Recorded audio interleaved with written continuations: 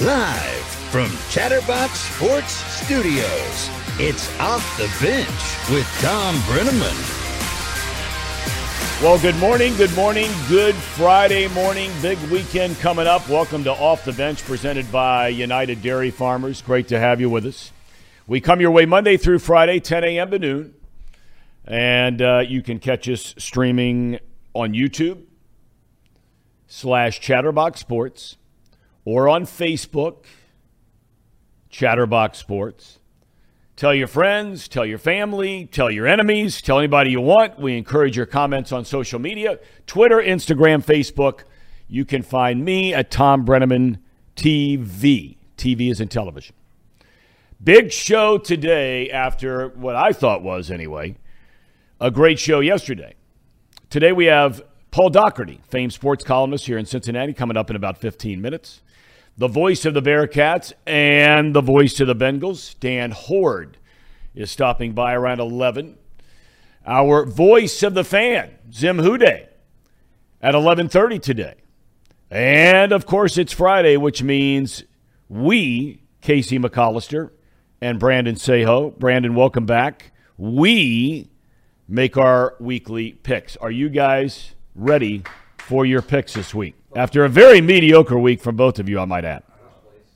I am looking forward to reclaiming my title as number one. Okay. Good luck. Okay, good luck. All right, here we go. Last night in the NFL, the Chiefs rallied to beat the LA Chargers 27-24. Justin Herbert threw a 99-yard pick six for Kansas City. And adding to the Chargers' woes, Herbert, in the final 5 minutes, suffered a rib injury. More on that in the coming days. But think about this for a minute, okay? Herbert, unbelievably talented guy. There's no question about it. Enormously talented guy and seems like a really cool guy. Does a lot of great stuff off the field. But he couldn't get his team in the playoffs last year. Last night, he gets a 10-0 lead. The Chiefs' defense forced punts on 6 of the next 8 possessions the Chargers had the ball for a total of 75 yards. 75 yards of offense. Kansas City's defense is good. It ain't that good. And, oh, by the way, one of the other 2 possessions they didn't force a punt was the 99-yard pick six. Okay? Just saying. Bengals and the Cowboys will tee it up in Big D at 4:30 in the afternoon. That's coming on Sunday. That's CBS. The Bengals, a 7-point road favorite. Now, T. Higgins did not practice yesterday due to personal reasons. He is still in concussion protocol. Signs were looking good. He might be back, but we don't know what's going on with him. We hope all is well. He took that cheap shot. Still can't believe there hasn't been some kind of fine announced. Maybe there was a fine and they just didn't announce it. The Bengals have a new snapper on punts and kicks, as you know, for the remainder of this season. Longtime Bengal Clark Harris out for the year. And now it's Cal Adamitis. He is an undrafted rookie out of Pitt, but he was a first-team All-American last year, and in fact, he won what is known as the Patrick Manley Award. And you're saying, well, what is that? That is given to college football's best long snapper. So if you got to have somebody to take Harris' spot, they might have the right guy. But this is his first NFL game. It's pretty big league. The other 3 AFC North teams look to remain unbeaten this weekend.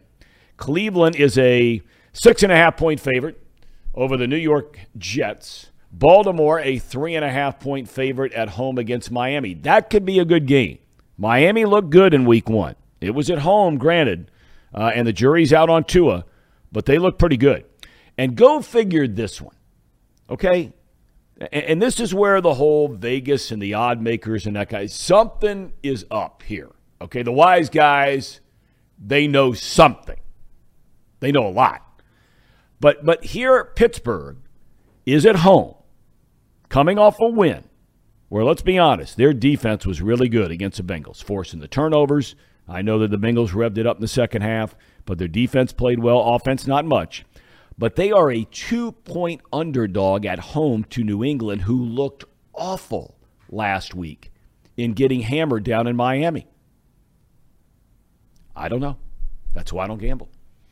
UC and Miami on the college front play for the Victory Bell tomorrow. That's at Paycor Stadium. And for the record, it's a 12 o'clock kick, and Miami of Ohio is the home team.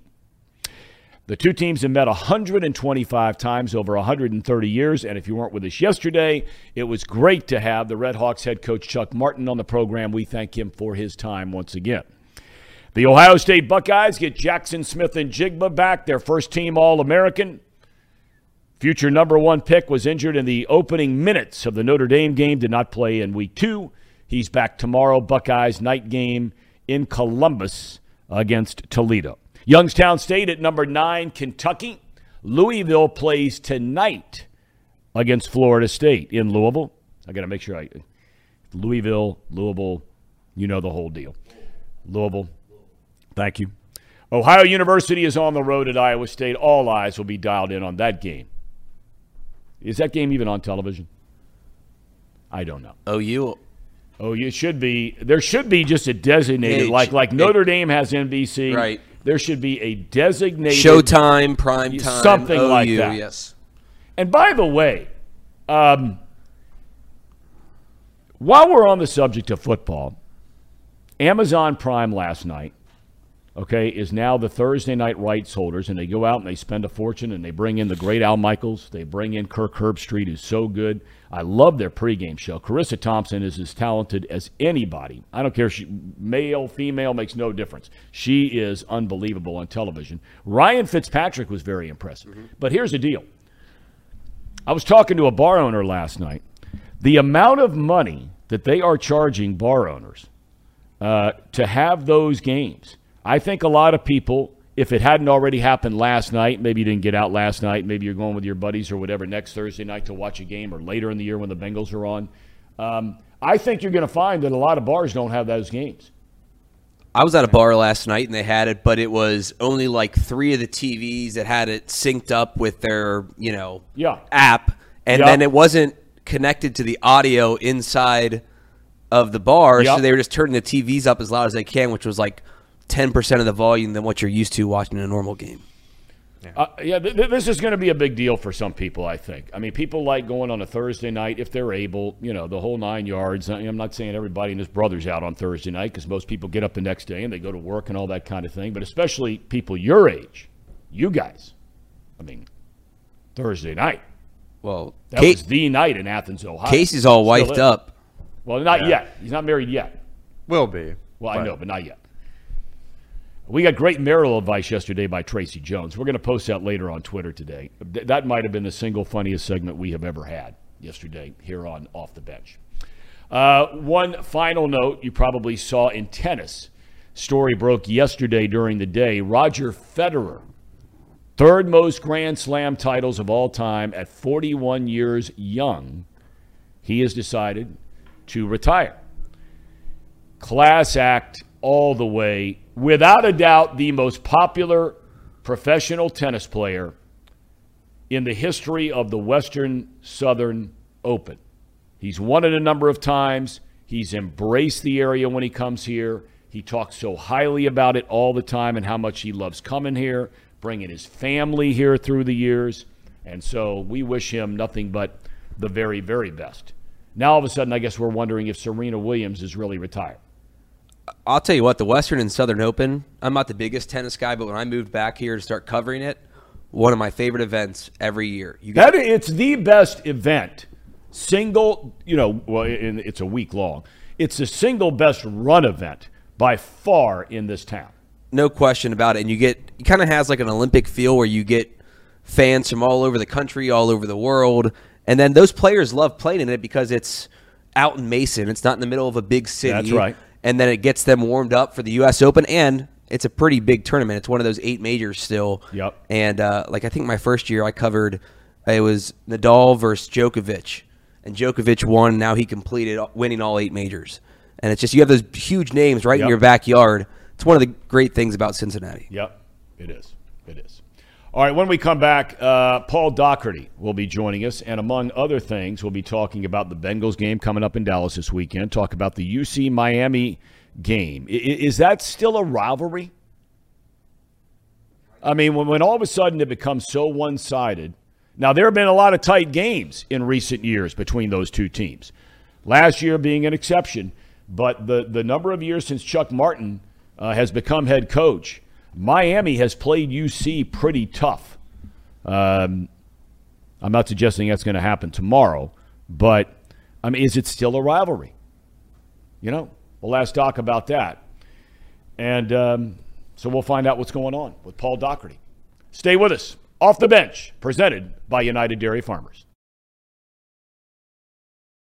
At United Dairy Farmers, we've perfected freshness in our family bakery, where we use only the finest ingredients, like thick, high-quality glazes on our signature donuts, before delivering them fresh from bakery to store every day. UDF, made for you.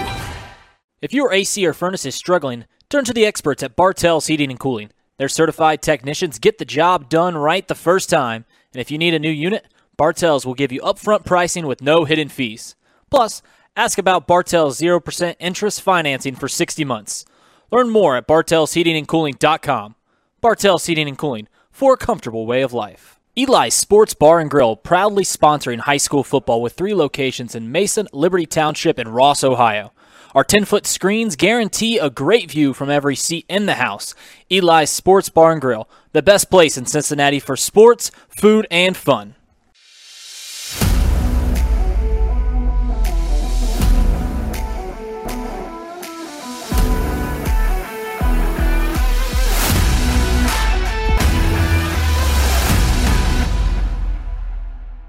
Where can you turn when you're in pain? Turn where more high school, college, and pro athletes turn. Where your neighbors and weekend warriors turn. Turn to Beacon Orthopedics and Sports Medicine and get superior care on your schedule. That's the Beacon difference. Check out our fresh arrivals at Jake Sweeney Used Cars. Over 250 used vehicles weekly. All makes, all models. From economy to luxury, Jake Sweeney, the original used car superstore.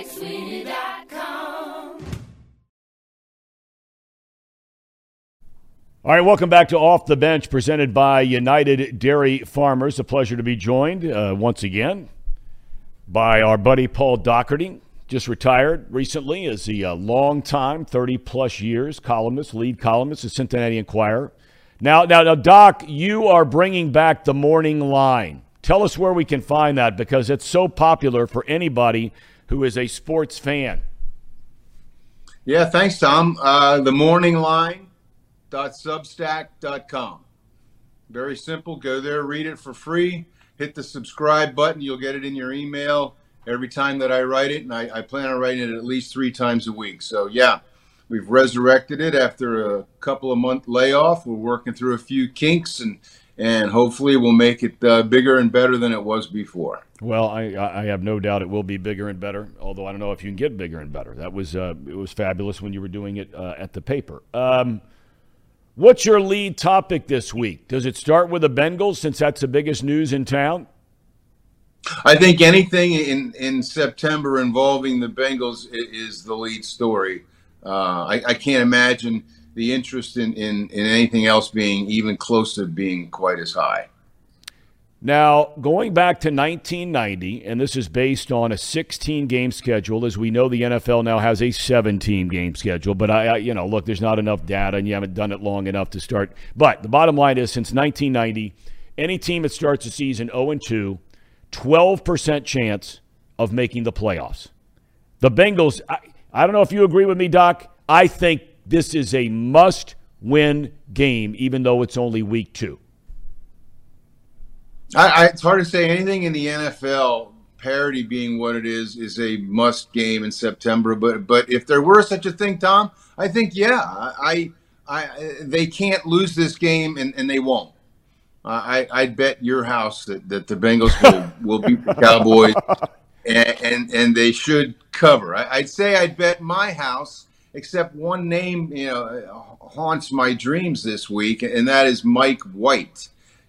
You might recall what Mike White, the one and only, did to the Bengals last year in the Meadowlands for the Jets. Mike White was making, I believe, his second career start, and I think he's made 4 altogether. And all he did against the Bengals in the Meadowlands that day was throw for 405, and the Jets beat the Bengals. So it's with that bit of reservation, and I do remember back in the day, in my feeble brain, I can recall them losing a playoff game to one P.J. Yates.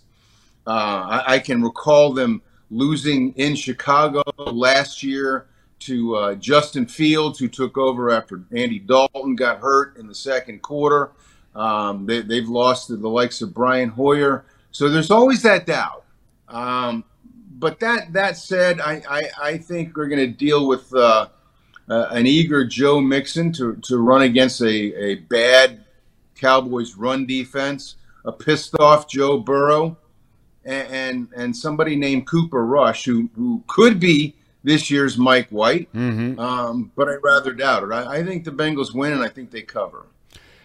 Cooper Rush, by the way, we brought it up yesterday. He's only made one NFL start. That was in Week 8 against Minnesota last year when Dak Prescott was hurt again. And he threw 3 touchdown passes, and they won the game. Now, Minnesota last year wasn't all that good. But, I mean, it's not like Doc all of a sudden, this kid's walking on the field. He's only played in 11 games, if you include taking over a little bit last week after Prescott injured his thumb. So, I mean, but like you said, I mean, the NFL, and especially against the Bengals, has been littered with guys that get the chance. And when you get the chance, what do you do with it? He'll be at home. He's been in the system for 4 or 5 years, so he's not some guy they just brought in off the street where they got to get the playbook down to a handful of plays for him. I agree. That said, Cooper Rush is second or third on the depth chart for a reason. If the Bengals play the way they should play, and the defense played well last week, I think they held the Steelers to under 200 total yards. If they can repeat that, I just think the mojo on the other side of the ball is headed in the right direction.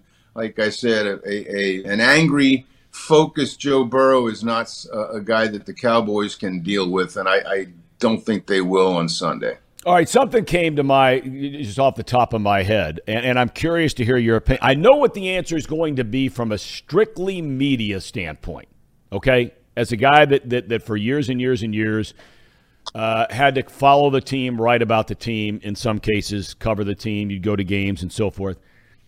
Would you rather have an owner like Jerry Jones or Mike Brown? From a strictly media standpoint? No. I'm asking you. I think your answer from a media standpoint would say, well, of course, Jerry Jones. I mean, he says stuff. Yeah. But I'm just saying, as a fan of an organization living in a city, would you rather have Jerry Jones or Mike Brown? I think I would give the edge to Jerry Jones. He's got a few more rings than Mike Brown.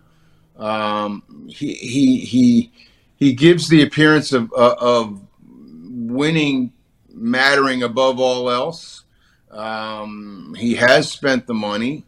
He understands that it's a business, and for the Cowboy brand to be as powerful as it's been traditionally, historically, they have to win. On the other hand, they haven't done a really good job of that lately. I mean, you go back to the Aikman, Emmett, Irvin glory years, which were 20 years ago, longer. They haven't done much at all. No, they have not won. They have not, certainly not by Cowboy standards. And I think, just as a human being, maybe you get a little tired of Jerry Jones. I mean, you get tired in Cincinnati of Mike Brown not putting out a winning product. Believe me, I know. I never got tired of Mike Brown, the person. And fans might say, well, so what? We don't care if he's a nice guy or an interesting man, what have you. We just want to win. But I think there is something to be said for being a decent human being. Not that Jerry Jones is not. He's Jerry Jones. Yeah. And if you're not winning big, the name Jerry Jones doesn't come with the cachet that it has in the past. So I'm not really answering your question. I guess if I were a fan of either team, I'd rather have Jerry Jones owning my team than Mike Brown. Okay.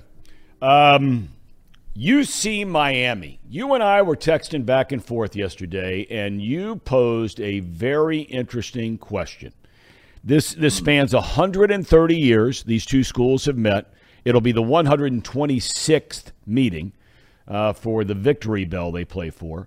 But you asked the question, is this still a rivalry? What are your thoughts on that? Well, I looked this up, and the dictionary definition of a rivalry, Thom, is, quote, competition for superiority in the same field. This rivalry doesn't meet that standard. There has been no competition. You can talk about it being tied 59 to 7 or whatever it is.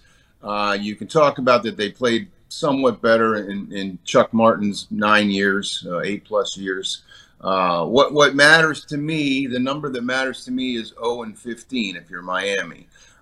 In those 15 games, UC has beaten Miami by 20+ points 9 times. The game has been under 10 points only 4 times. Frankly, Miami has not been in UC's league since Ben Roethlisberger. Ben Roethlisberger owned UC. Since Ben left, one program has gone up, the other one has gone down.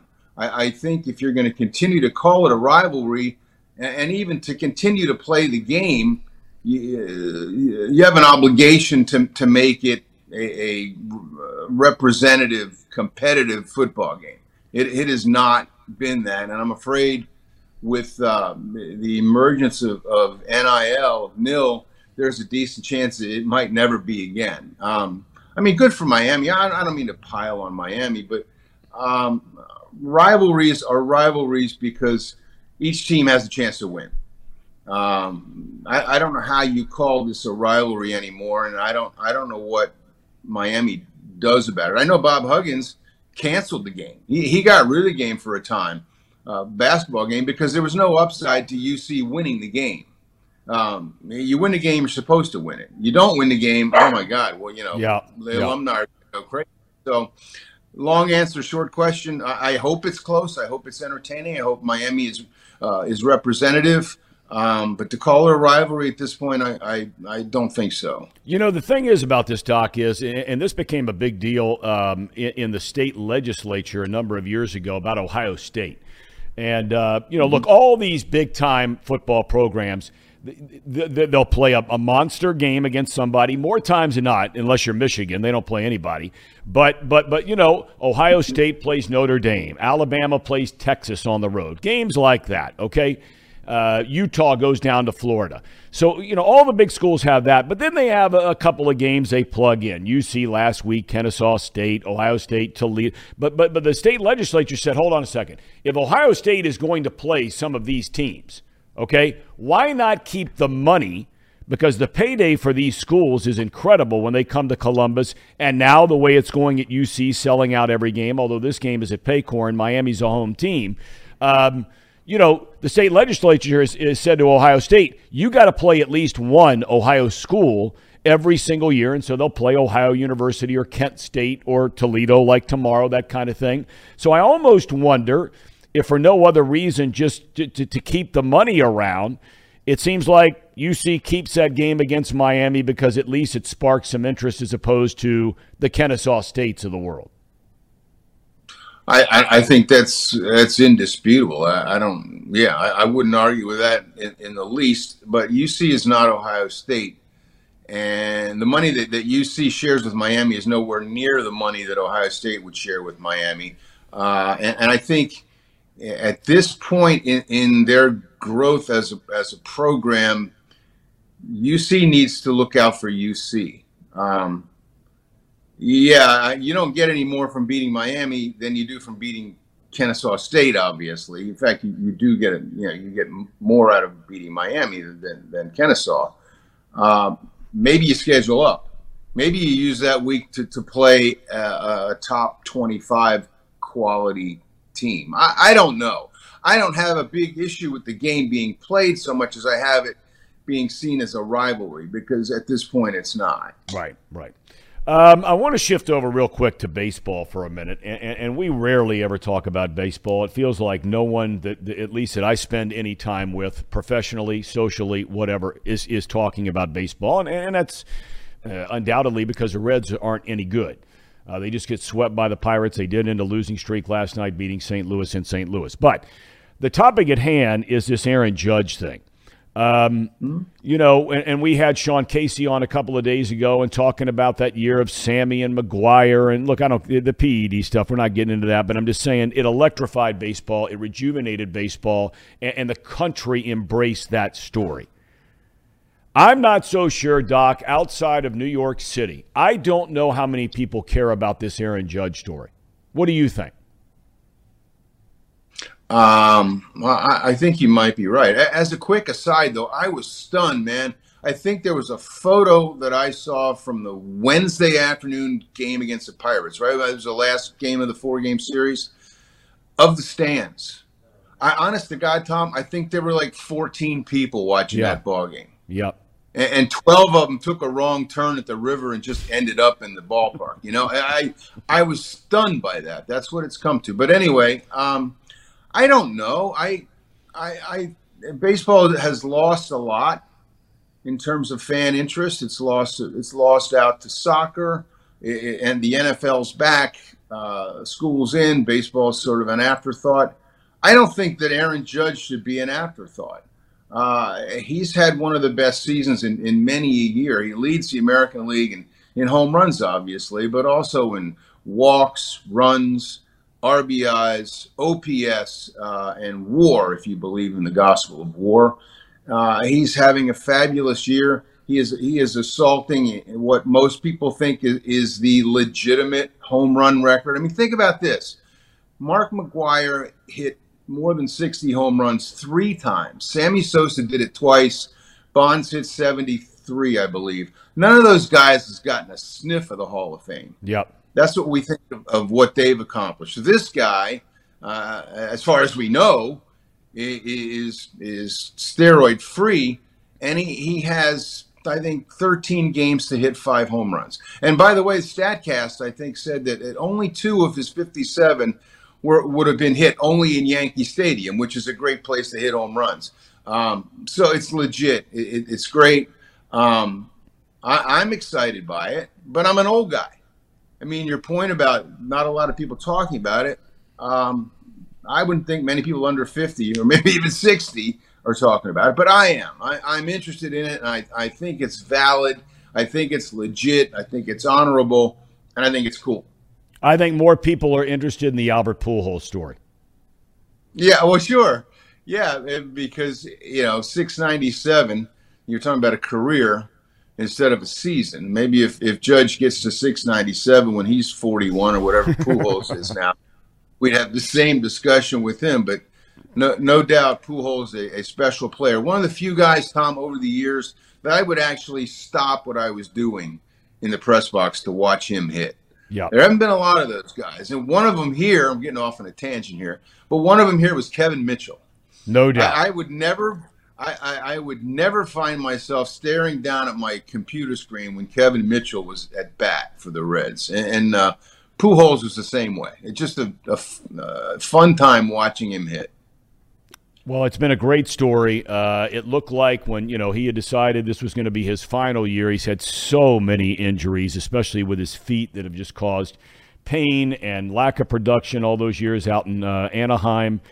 He looked terrible to start this year. I don't know what all of a sudden has gotten into him, but it's a fascinating story to watch. So, Doc, you and I will catch up again next week.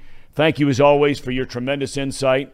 You going to be watching football all weekend, or are you going out hiking? You going out biking? What do you got going on? I try not to watch football all weekend. I mean, I never did it before, right? Because I was always at a game. On the Bengals bye weeks, I would generally do anything but watch football. This weekend, I don't know. It'll be interesting. It depends on what else I have going on. If the weather stays nice, it'd be hard for me to sit in front of a television all day. But we'll see. Yeah. All right. Doc, thanks. Have a good weekend. Thanks, Tom. All right. And again, he is at themorningline.substack. And check it out, because he has such the guy's just a thinker. You know what I mean? He's a thinker.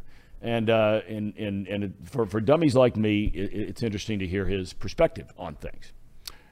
Well, this is a part of the program where, after this break, we're going to come back and it's time for our picks.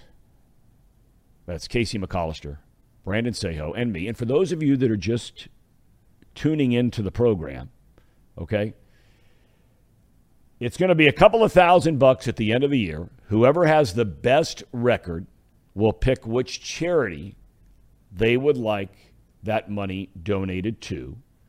So without throwing you on the spot, but I am going to throw you on the spot before we take the break, have either one of you given a second of thought to what charity, should you win, and when we know that is a long shot at best, but should either of you win, what charity that might be? Casey? I'm still thinking about it. It's probably going to have to do something with something regarding my sister's disabilities in that field in some regard. But other than that, I can't really think of anything else that I would just be gung-ho about. So that's probably where I'll go with. Well, it should be. I mean, it's your sister. Yeah, but I haven't done the research in what I got you. Specific charity it is. Okay. All right. Brandon? Mental health, something along those lines. I know there's a couple really good nonprofits here that do a lot in the Cincinnati area. So one of them, I think, is where I'd put that money. Win, I win. Gotcha. Win, I win. I got you. Okay. All right. As first place. Did you say win as in W-H-E-N? Yes. Win, I win. Win, W-I-N? Yes. Win, I win. Okay. Well, you had a good start, and I can't argue with that. It's a big league start. You are the leader in the clubhouse, as they like to say, going in now to week 2 of our picks. Technically week 3 if you include college, but week 2 of the NFL. So we got 5 college games, 5 pro games we're going to talk about and make our picks. That's coming up next. Stick around. All right, welcome back to the program. It's Off the Bench presented by United Dairy Farmers. Also nice to have sponsors with us coming on board. Penn Station, along with UDF as a title sponsor. Encore Technologies with us from day one. If your company or business, or you know somebody's company or business that would like to be part of the program, we are open for business. Okay? Fair enough. And Chatterbox Sports has so much going on. It's not just this show, but our game day show, everything getting underway tonight. Big time rival here locally. Hamilton-Baden playing Ross. That is our featured game. A couple of other monster games in the area tonight. But we've got our game day show, the actual telecast of the games every weekend, anywhere from 5, 7 to 10 games you can take a look at, watch live, stream them or watch them tomorrow, whatever the case may be. We also have a couple of new shows on. Paul Frischner kicked off his show yesterday. Very excited. Paul's going to stop in today, and I have to have him come in because he gave us a little snippet previewing his program last week. And his final numbers, this is a gambling show, right? And he said, sprinkle in a little money line on the New York Football Giants. They won. His 3 picks last night, okay? Yep. All hit, which means that Reed Mouse can now go home and not have his wife beat him over the head about losing money. Exactly. He hit the lottery on all 3 picks. So we got a lot going on here at Chatterbox Sports, and we'd like you to be part of the team. All right, fellas, here we go. Let's put up the records overall for this season. Brandon holding a 1-game lead over Casey, and I bring up the rear. That will not last long. 7-9. All right. All right, that's where we are going into our picks, which begin right now. We have 5 college games. We begin with the Bearcats, and again, Miami is the home team. That's at Paycor Stadium tomorrow at noon. 22 points a spread. I'm going to go with the Bearcats. Yeah, and I am as well. I think it's going to be a – they're going to probably cover by 4 touchdowns, I would say. Ooh, wow, that's a big – I mean, they played well against Kennesaw State. UC at times over the first few years of FIC had struggled with this game and not really struggle, but covering a spread like that. And after talking, just to add to what you and Doc were talking about, you're only going to have 3 non-conference games of the 9-game schedule in the Big 12. This either has to become your Kennesaw State game, or you got to get rid of it. And I'm all for tradition, and I'm an old-fashioned mind, but it's going to be the Cats to win this one and anyone in the future. Okay. So we all go with UC. All right, next up on the docket, the Mighty Buckeyes are at home, 2-0. They get Jackson Smith-Njigba and Julian Fleming back in their receiving core, which really Ohio State has turned into receiver U as far as producing guys in the NFL. They had 2 number 1 picks last year in the draft, this year in the draft, in Olave and Garrett Wilson, and Smith-Njigba led pipe cinch. Marvin Harrison Jr. led pipe cinch. All those guys number 1 picks. 32 the spread against Toledo. I take the Mighty Buckeyes. Gentlemen? Yeah, I'm also taking OSU. They burnt me last week, but yep. 32 is a bit smaller than 44, so I think they have a pretty good chance of covering this. Yeah, I don't think the Rockets have a shot. Okay. Wow. Okay. No separation here, or chance for separation here. All of us either win or lose both of those games. Third up, is that going to change? Youngstown State off to a good start. 2-0 at Kentucky, off to a great start. Going down in the swamp and winning at Florida last week. And all of a sudden ranked number 9 in the country. Kentucky. Big time. Big number time. 9. It's not basketball. I take the Cats.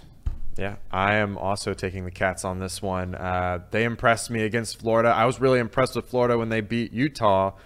And then the way that they just dismantled Florida this past Saturday, I mean, I think it's a no-brainer that they're going to at least cover the spread. That's a big number, though. Kentucky is for real. They're a real top 10 team. I think the Wildcats obviously are going to win. I don't think by 25.5. Doug Phillips, the old running back coach at UC in his second year up at Youngstown State. I got the Penguins. Okay. That's Jim Tressel's old school, right? Yep. He's been president of that school the last number of years. He just announced that he's going to retire. I was at that Ohio State Notre Dame game, and it was one of the coolest moments I have ever seen when they brought back out as the anniversary, the 20-year anniversary of that 2002 national championship team, and all those star players in the history of Ohio State are there. But Jim Tressel was there, and the players picked him up and put him on their shoulders and walked off the field. He was never able to have that goodbye moment at Ohio State. First class all the way. Okay, Ohio University, the Mighty Bobcats, going to Iowa State. Iowa State is 2-0. They're coming off a win over Iowa. A 10-7 game, as I recall. Thank you, Casey. Yep. I take the Mighty Bobcats every week, no matter what. They got shellacked at Penn State, but Iowa State ain't Penn State. Yeah, and I was going back and forth with this game. I just can't get over the fact that they're just not scoring a whole lot. So I think Ohio can cover the spread. So. All right, Casey. I had a late change here. I'm taking the Cyclones to cover. Wow. I got. There's going to be some separation here. We're all picking the same stuff. Yeah, that's true. But when your area of the nation is just that good, Ohio. I love UC OU. Love OU. It's a fun time. Like I've said before, I almost went there for college. But I think Iowa You would State. have not fared well there. Well, I didn't make it to West Virginia. And I'm saying, I mean, in West Virginia compared to OU, that's like, independent ball compared to the Ohio University. What, you don't think they're on the same level of party school? No. What? No. I think they've actually OU has changed a lot in that regard. I'm not suggesting that it's not a fun time because I go back a couple of times a year. But when I started there, they brought in a guy named Charles Ping, who was like the provost or something at Harvard or Yale, something like that. There were 32 bars on campus when I started my freshman year. By the time I graduated, there were 9. Yikes. And it's not because they went out of business. They just shut them down. All right. Is that it for college, or we have any more game? Oh, we got one more. Okay, Georgia, now ranked number 1, leapfrogging Alabama against South Carolina. That is at South Carolina. South Carolina is a program on the rise. They got the kid from Oklahoma, the Spencer quarterback. Rattler, right? Yep. They're 1-1. I take the Dogs 24.5. Gentlemen? Yeah, I'm taking the Dogs too. I think Spencer Rattler is overrated, but I also won't bet against Georgia like I did against Oregon and that game week 1. Oregon High School, yeah. Yes. I mean, they taught me a lesson, and I'm not going to bet against them this year. So It's a clean sweep. It is across the board. Bulldogs beating the Gamecocks. Yeah, although I think that's going to be, at least for a little while, and maybe it turns out to be for a long while, that game could be an interesting game to watch. Because Rattler's freshman year at Oklahoma, I mean, this cat was unbelievable. And then he was unbelievable. Top 5 in the Heisman, freshman. Got it going on out there with Lincoln Riley and so forth, and then he got hurt. Ineffective, loses his job, and straight to the transfer portal. Now it's South Carolina. Time to shift gears to the pro game. And here we go.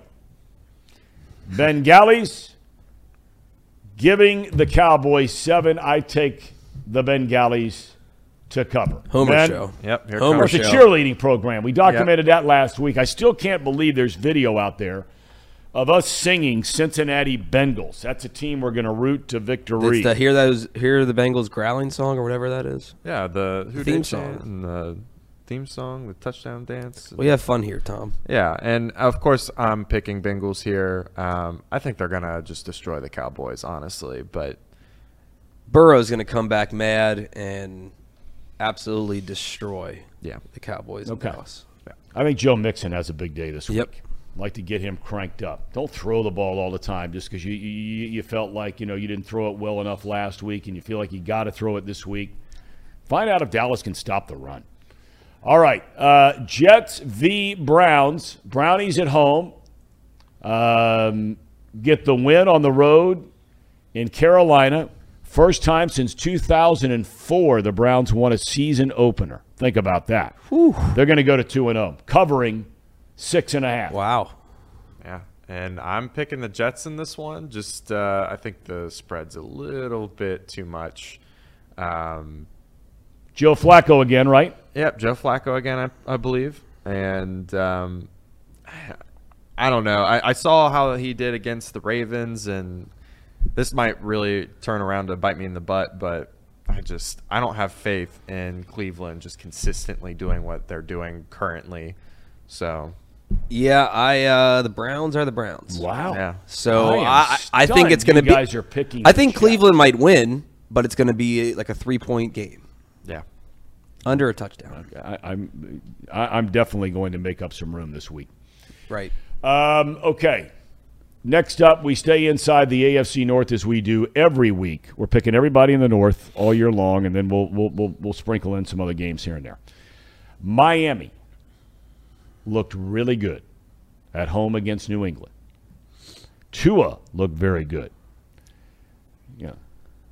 Hold your breath on that one. But no, we got this wrong. I took Baltimore here. So forgive me. Let's make sure we get that corrected. I don't know. I swear you told me before the show. No. I never, ever, nor will I ever all year long. You can take it to the bank. I will not pick against the Ravens at home. Ever. All right. Ever. You guys? I'm going to just take the gamble on this one and pick Miami. I think that if they're going to be the team that everyone thinks they're going to be with their new weapon in Tyreek Hill and the step forward for Tua, that they have to come in here, win this game. They got to show that they can play in the AFC East with the Bills and the Patriots. I know they just beat them, which is why I have faith that they'll at least be able to cover this spread. But, I have – the other part of this is that I don't really have a lot of faith in Baltimore. Okay. I think Miami's defense is really good. And if Baltimore is too one-dimensional, it's going to show up really big in this game. So I pick Miami. And I'm going with you, Tom. Baltimore at home. I think they win by at least a touchdown. Okay. Fair enough. All right. Next up, it will be the Pittsburgh Steelers. I have to tell you, and I mentioned in the monologue in the opening, I just don't understand this, but those are much smarter people that put together these lines in Vegas. The Patriots and the Steelers. New England gets just lit up down in Miami. And now New England, for a second straight week, goes on the road, this time to Pittsburgh. and New England is a 2-point favorite in the game. I'm taking the Steelers. Yeah, I don't think the Patriots are going to throw 4 interceptions and fumble the ball. And so I think that's why they win this game, honestly. Probably convincingly, too. I think they're going to really blow out this Really? spread. Yeah. Really? I really do. I think the Patriots – I mean, like TJ Watt's out. Like they don't have their full defense healthy right now. This is not looking good for the Steelers, in my opinion. Okay. I picked the Patriots. I think they're going to – I don't think it's going to be an easy win. I mean, that defense still is pretty good. I know Watt out gives them a little bit of a road bump, but, yeah, I think the Pats get it done. Okay. And is this our last game? It is. Okay, our last game where we're stepping outside the box a little bit here. This looked like, although historically speaking, perhaps a more interesting game would be the Saints and the Buccaneers because the Saints have owned Tom Brady.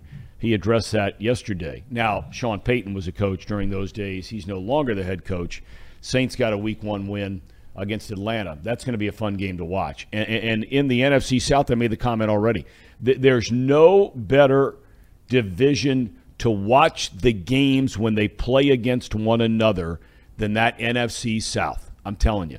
If you go look it up, the point differential, each and every time those teams in that division play, games are razor-thin margins. Okay. The Raiders.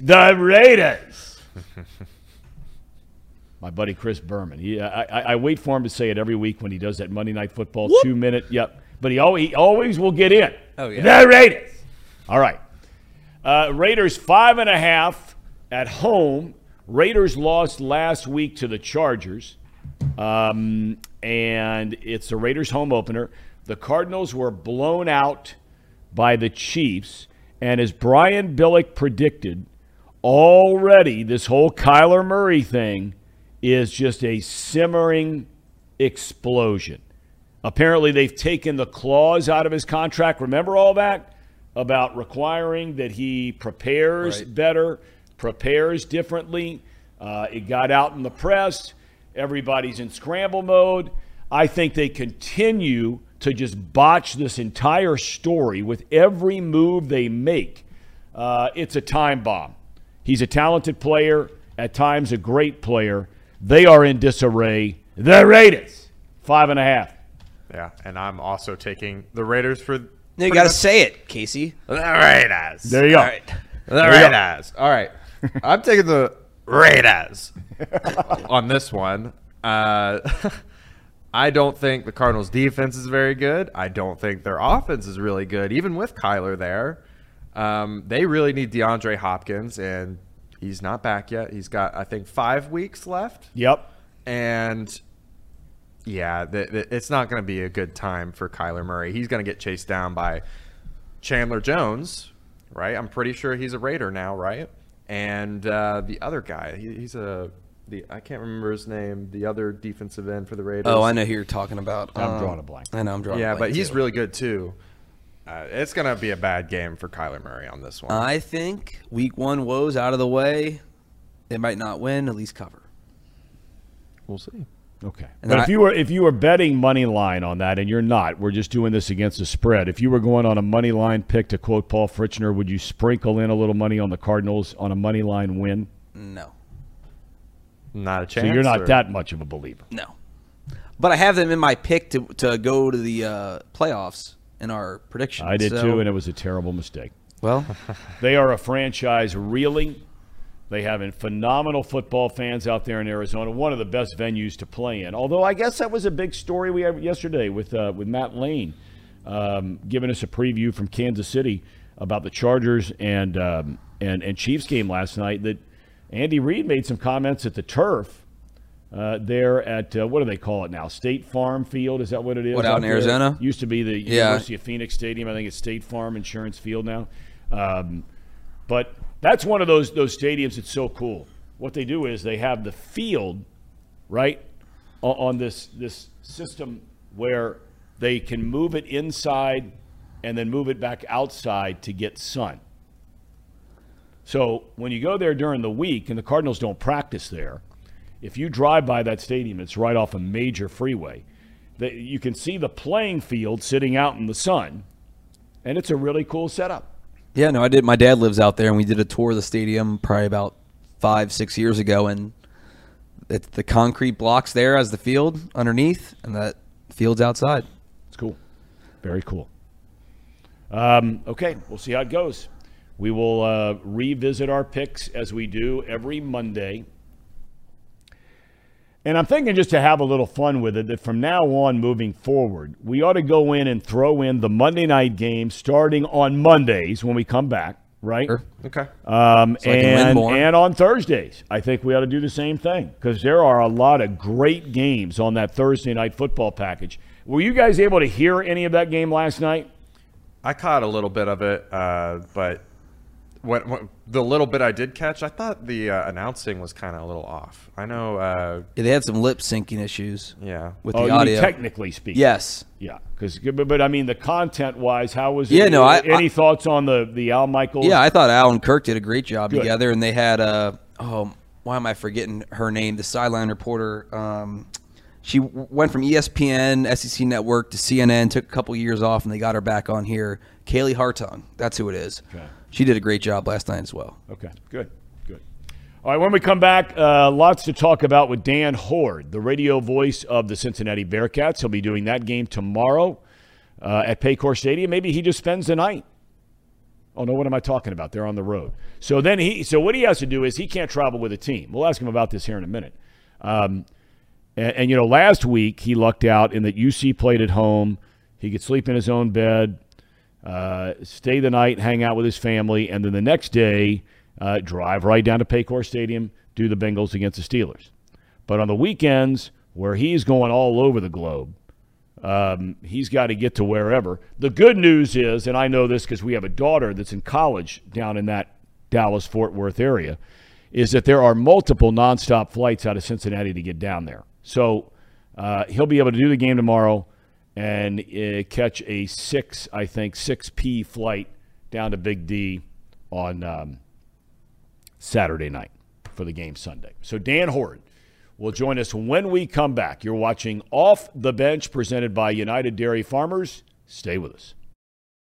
All right, welcome back to Off the Bench presented by United Dairy Farmers. We're fortunate every week to be joined by the radio play-by-play voice of both the Cincinnati Bearcats and the Cincinnati Bengals, Mr. Dan Hoard. Dan, you're gearing up for another big weekend, double dipping now. You'll be doing this every week for the next 10, 11, 12 weeks maybe.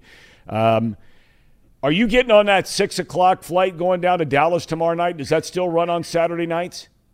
5:59 direct flight, American Airlines. You know your travel schedules, Thom Brenneman. No, it couldn't be much better for me. Noon kicks on Saturday really helped me. It's going to be a little bit hairier next week when Cincinnati plays a home game against Indiana, 3:30 or 4. We don't know the start time yet. And then the Bearcats are in the Meadowlands the next day to take on the Jets. I had to come up with a creative way to get there next week, but maybe we can talk about that next week. Well, tell me, because, I mean, you have to plan this stuff out long in advance. I mean, because there are only going to be a handful of flights in some of these places you're going to be, if even that many. As you look at the schedule off the top of your head, maybe I'm catching you off guard here, what's your worst travel fear weekend coming up this year where you say to yourself, man, it's going to be tough?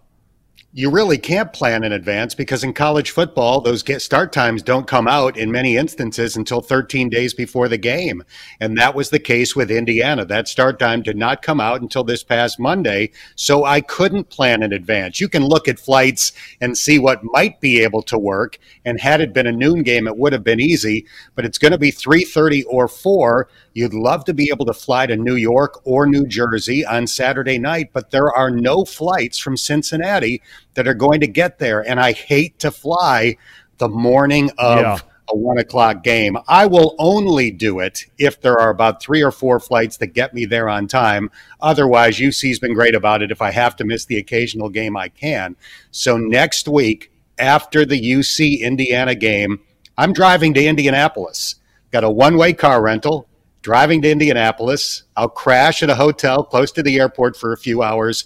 There are hourly flights from Indianapolis to Newark on Sunday morning beginning at 6:30 a.m. So I always book the first one. They say that the first flight out is reliable because the plane is usually there. So, knock on wood, everything works out. But there are multiple backups in case that 6:30 a.m. flight is problematic. There are certain places and back in my days traveling all the time in football, there are just certain places I get so uptight. I used to get, because I'm a very uptight traveler. In fact, my wife has already told me that when our son graduates from high school and we're empty nesters, that she loves to travel and she's not traveling with me. But I used to get so uptight about but there are only a couple of places where I'd get so worried about making it. And Newark is one of them, for sure. Chicago being another. And the times you have to go to Los Angeles, there weren't many offered out there to begin with. But good luck. Thank you. All right. We had Paul Daugherty on a little while ago, Dan, and he brought up a great question that is UC-Miami still a rivalry because it's become so one-sided in the Bearcats' favor? What are your thoughts about that? Well, it hasn't been a competitive rivalry in recent years. Cincinnati has won 15 in a row. But yes, it's still a rivalry for Miami fans. This is a huge game and a chance to end that streak and a chance to beat the bigger school with a bigger football program. So I think it's still a rivalry. And obviously, being the voice of the Bearcats, I don't mind that they've won 15 straight. It's been enjoyable for me. But if you look back during those 15 consecutive wins, there have been games that Miami not only could have won, but should have won. If you think of Luke Fickell's first year as the Cincinnati head coach, Miami had that game in the bag. If not for a comedy of errors late in the game by the Redhawks, they end the streak. So to me, it's still a rivalry. I guess it would be a better rivalry maybe for some if the games were more competitive and Miami was winning a few of them. But to me, it's still a rivalry and still worthy of playing. Yeah, I mean, it's been going on for a long time, and in a world where we seem to be erasing traditions, long-time traditions, in really any form or fashion through all walks of society, I think it's still a good thing. UC and Miami playing football. This goes back 130 years. We had Chuck Martin on the program yesterday, and Dan, your eyes have been open to this world because you're around the UC program in both football and basketball, and that's this whole transfer portal thing. And, he's making the comment that last year, 2 years ago, they saw Ben Bryant as a backup at Cincinnati. Last year, they faced him as a starter inside the Mid-American Conference. In that game, Ivan Pace picks him off, right? And now Evan Pace, forgive me. And now all of a sudden, Pace is here at UC, Bryant's back at UC, and now they face Miami tomorrow. Yeah, the transfer portal, the way it works now, is difficult for Miami and schools in the MAC and leagues smaller than that because now it's really easy for guys to do what's always been known as up transferring, going from a smaller school to a larger school. Back in the day, you had to sit out a year. That discouraged a lot of guys from doing it. It wasn't quite as prevalent, but now it's going to be very common, and that's going to be tough on the Miamis of the world. It's not as big a problem for Cincinnati, particularly going into the Big 12. There are only so many programs that would be considered bigger, but it is really tough for schools at that level when they have a great player that they deserve credit for, a diamond in the rough maybe in recruiting or somebody that they helped get a lot better. That guy reaches a certain level, and then they lose him to a bigger school. And if you're a fan of a school like Miami or somebody in the MAC or whatever, that is tough. I think that is one of the negative consequences of allowing basically free agency and transferring. Going into this game, much was made last week in the rout of Kennesaw State. Much was made about Bryant played very well. Not that he played poorly down in Arkansas. We rehashed that and so on and so forth. But he looked sharp. Evan Prater came in and did some very good things. Took him on a 92-yard touchdown drive. He had the 44-yard run for a touchdown, showing off the athleticism we saw going back to his days at Wyoming. You're down there. You talk to Coach Fickell every single week. Is there any reason to believe this is a start of any kind of quarterback controversy at UC? I don't think that it's the start of a controversy, but I do wonder if now they're going to find ways to get Evan into games. Maybe it's a a series every half. Maybe it's certain game situations where they throw him out there. He's a weapon. And I don't think you can fully juggle two quarterbacks successfully, but I think there have been plenty of schools over the years that have found ways to get a really dynamic second quarterback into games and have a positive impact on your team. So I don't know exactly what that might look like, but Evan Prater played so well last week that I imagine it is strongly being considered. How can we get this guy on the field a little bit more than we have in the first two games? As far as a run game, and it's a crowded backfield back there with some very talented guys, do you suspect, and look, Luke Fickell in many regards loves old school, if you can run it down their throat, and keep doing it until they stop it. Do you suspect we see the run game start to get cranked up as the competition now starts to get stronger and stronger moving forward into conference play? I think it's actually been pretty good the first couple of weeks, but I think the one thing that Luke Fickell would like to do based on his history is identify his main guy, and they haven't really done that yet. Ryan Montgomery is out. He injured his ribs. He was the starter in week one against Arkansas, so he's still out. And then they've had three other guys that they've been rotating in there. Chuck McClelland, who's overcome 2 torn ACLs. He looks to have all of his speed back and has performed well. Corey Kiner, we're all excited about the former Mr. Football out of Roger Bacon. And then Miles Montgomery, who had a 76-yard touchdown run last week. So they have none of those guys has separated himself above the pack yet. And I do think that Luke Fickell would like to have a guy that he feels he can rely on to be the quote-unquote bell cow guy in that backfield. Okay, let's shift gears now to – I'll ask you this at the end. Let's shift gears to the Bengals. I made the comment with Doc a little while ago. I don't know if you agree with this, but we've given the stat before, and you know the stat. Going back to 1990, teams that start 0-2, only 12% of them make the postseason. Now we're in a 17-game schedule. Maybe that changes it a little bit moving forward when we have more information and more years to judge it by. I would maintain, however, all things considered, especially no Dak Prescott. Even with Dak Prescott, I think the Bengals are a better team. I think they got to win this game, Danny. What do you think? Well, as you said, especially without Dak Prescott, when you have the opportunity to go to Dallas where you were a 2-point underdog and now find yourself a 7-point favorite because the starting quarterback is out and Cooper Rush is in, you've got to win that game, especially when you let one slip through your fingertips at home the previous week because your long snapper got hurt. So, yeah, I would agree. I think they've got to go to Dallas and take care of business on Sunday. You know, speaking of the long snapper thing, I give the Bengals so much credit through the years, and Duke Tobin, and I don't care how big or how small compared to other teams their scouting department is. But look, anybody and his brother could have picked up Adamitis. This guy was voted the best long snapper in college football last year, the Patrick Manley Award, if I'm not mistaken. First team All-American, all that kind of thing. Some people might have rolled their eyes when you sign this guy as an undrafted free agent or whatever the case may be. Now, we're going to find out. It's his first NFL game. But as far as just trying to find the guy who was thought to be the best at that job in college football last year, I give him a lot of credit. I do too, and thank heavens they did it because he was waiting in the wings on the practice squad to come in for a situation like this, and sure enough, it happens in week 2. Now, here's what you have to keep in mind, Tom. You're right. A lot of teams wanted to sign Cal Adamitis because he was the best long snapper in college football last year. Why did he sign with the Bengals? Well, he saw a possible opportunity. Clark Harris turned 38 during training camp. He's not going to be doing this forever. Cal Adamitis was told he would be given the opportunity to win the job in training camp. He was given that chance, and Clark Harris ultimately retained his starting job.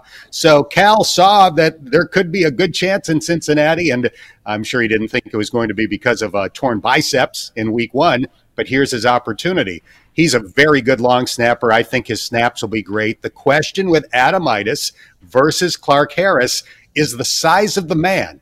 Because Cal Adamitis is about 30 pounds lighter than Clark Harris, who actually was drafted as a tight end by the Green Bay Packers. So now Cal has to hold up in the middle of the line on field goals and PATs when he gets that big push from 330-pound guys trying to knock him backward toward the long snapper. That is going to be the potential issue for him. It's not going to be snapping the ball. He'll be great at that. It's a very, very good point. T. Higgins, we don't know necessarily what's going on with him personally. He missed practice yesterday, not because of being in concussion protocol, we're told. It was for a personal issue. We certainly hope that everything's okay with him and his family. As far as taking that part of it out, if he comes back to practice today and he's still in the concussion protocol, what do you think his chances are of playing this weekend? I honestly don't know, Tom. He was limited at practice on Wednesday, wasn't in attendance at all yesterday because of the personal issue. I do think he will be back today, and I guess we'll have to wait and see what he's listed on the injury report today to have any sense of if he'll be cleared by Sunday's game. If he's not, they showed in the second half against the Steelers, they've got enough weapons to be okay without him. You'd love to have him. He's the best number 2 receiver in the NFL, in my opinion. But with Tyler Boyd, Hayden Hurst, who had a great debut, and obviously the super freak alien that is Jamar Chase, they'll be okay offensively if they don't have T for one more week. You know, that you did that point about Chase, and I just sat there. And look, you broadcast every Bengals game the guy's ever played in his 1-year career, and now starting his second year. But this guy is really something else. And to think at this time last year, Danny, and you were hearing this all the time when you do your radio show and the Bengals show, what were we talking about this time a year ago? All the drops that he had in the preseason last year. And now all of a sudden, look, there's probably an argument to be made on player A, B, C, and D. I don't know how, if you had one receiver to pick in the NFL today and you were starting a team, I think you'd be out of your mind to take anybody except for Jamar Chase. You agree with that? I do agree with that, especially when you factor in his age, because he's still only 22. We know about the physical gifts that he has. We saw it last year, the strength, the speed, the hands, as it turned out. Once training camp was over, he caught everything. But a couple of things really stood out in week 1 in his performance against the Steelers. Number 1, endurance. He played every snap, which is hard to do as a wide receiver when you're sprinting down the field on every play. They had 100 snaps when you include penalties, so that in and of itself was incredible. He worked with a track coach in the offseason. It wasn't to get faster, it was to improve his endurance, and that certainly paid off. And the other thing that really stood out, and he doesn't get enough credit for this, is the smarts. Once T. Higgins went out, he lined up at every spot they've got, and that's not easy to do. Think about how difficult that is, to know exactly what your responsibility is at every wide receiver spot in a game where you have 100 plays offensively. He's smart, he's tough, he's fast, he's physical, he's fantastic. And I'm with you. If I could have my choice of any young receiver in the NFL, he's my guy. Well, and Dan, when Peter King came into town during the preseason and wrote, some great stuff, used to work, of course, here in Cincinnati when he got his start after coming out of Ohio University. I had to get in that plug for Ohio University. But he wrote about Chase the Grinder. And I remember when I was doing the NFL for years, Odell Beckham Jr., believe it or not, was thought of as that similar kind of guy. Where now he was more flamboyant off the field than Chase has been. We understand that. But as far as showing up early, working out, staying late, trying to get better every single day, Chase is that kind of guy. So everything you just said, all true. But I love the grinder part of this guy, at least from what I read and what I hear. I'm sure you've heard similar stories about this guy, right? Well, I've seen it. And last year, when he was struggling in training camp and could not catch the ball, there were two reasons why I thought it was not going to be a problem. Number one, he didn't have a history of it at LSU. He dropped a total of 5 passes, I believe, in the 2 years that he played at LSU. Secondly, last year, so I'm not talking this year, I'm talking about last year, his rookie year in training camp, I have never seen a wide receiver in the years that I've been doing Bengals games catch more passes off the jugs gun after practice. And I thought last year, well, he's doing it because he's struggling. He feels like he needs the extra work. As it turns out, that's not it at all. That's his routine. He did it this year. He was the last guy out there catching balls off the jugs machine almost every day. That's the difference. That's the difference how you go from being star to the very best in the game. And he's got that kind of work ethic. All right, before I let you get out of here, the one thing I wanted to ask you about, because I know you got to know him very well and get close to him last week, I forgot to ask you. I just thought it was so fantastic that Bob Huggins finally got inducted into the Basketball Hall of Fame. There is no coach, I mean, outside of the John Woodens and all the national championships and that kind of thing, but I'm not sure there's another coach who is more deserving of this induction into the Hall of Fame. I was thrilled. I joke often that on my tombstone someday, hopefully not anytime soon, it's going to list the year of my passing, and then there will be a little asterisk underneath that will say, would have lived 5 years longer if not for his friendship with Bob Huggins. Because when Hugs was here and I was doing the games, there were many late nights spent with our mutual friend, Chuck Mashock, having a few cocktails, telling stories.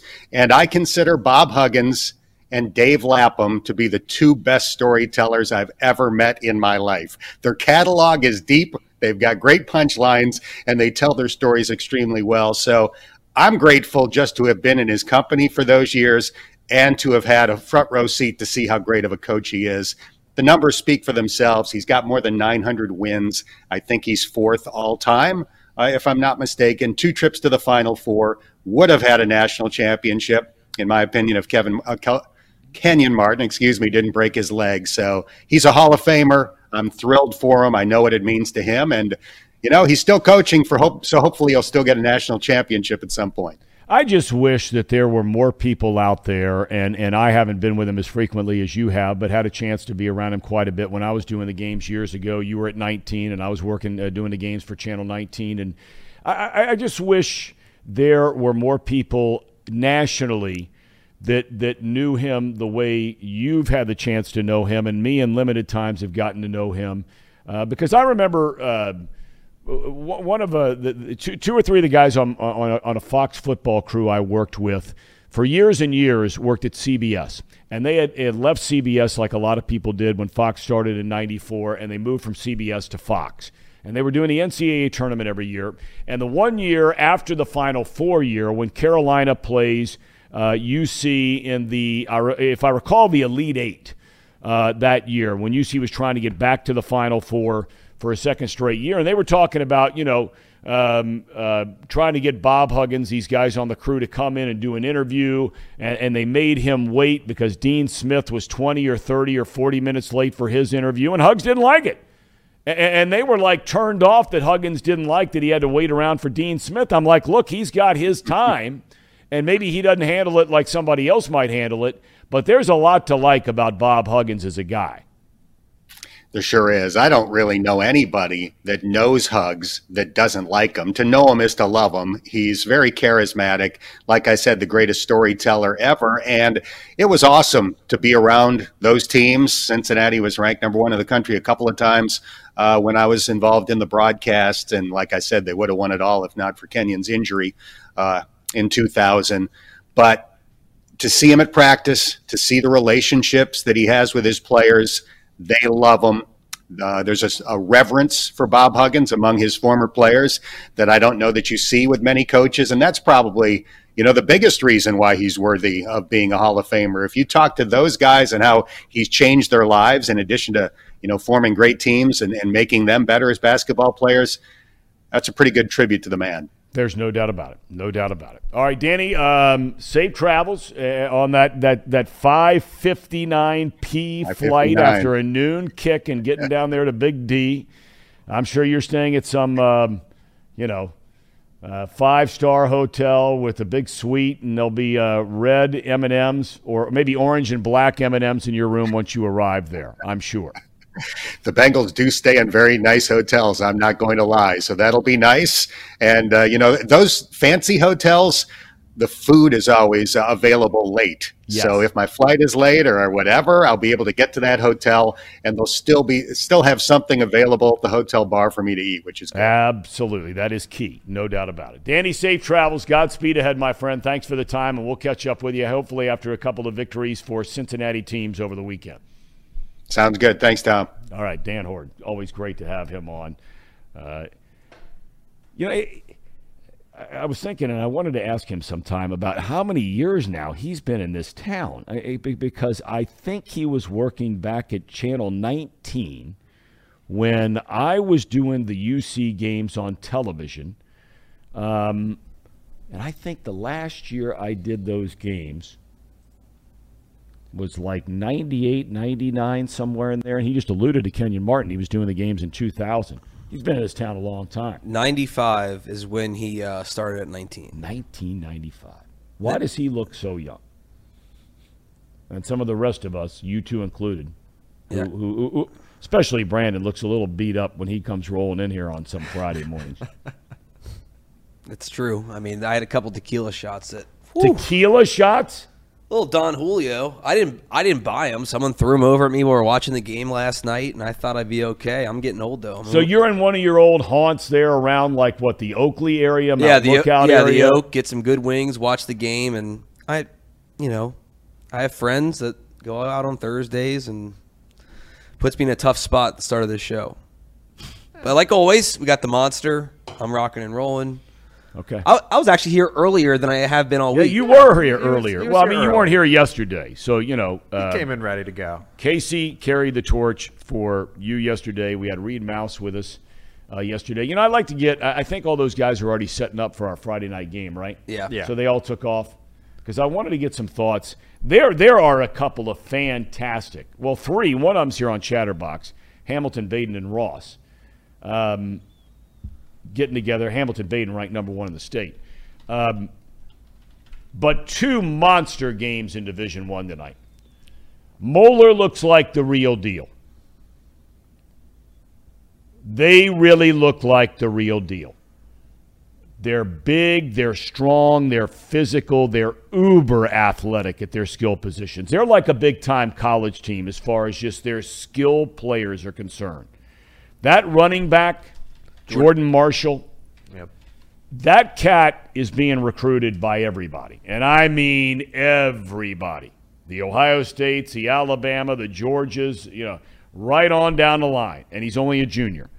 The wide receiver, I think, is already signed with a MAC school. Tennell Bryant, I believe, is his name. Now, he's not a big guy, but he's one of the fastest guys in the state. Moeller plays – is that game at Nippert? That's at St. X. It's at St. X? Yes, the St. Xavier that's right. Elder the Moeller game. Elder game Moeller is going to be at Nippert. Okay, so that's at St. X. St. X started the year 0-2. They lost right here on Chatterbox Sports to Lakota West. Lakota West is ranked 4th in the state. Moeller is number 2. St. X, they have great players, great coaching, and they've won their last 2 after starting 0-2. So I have no doubt that will be a tight game, even as good as Moeller appears to be. And the other one, 2 4-0 teams in the GMC. The aforementioned Lakota West against Princeton.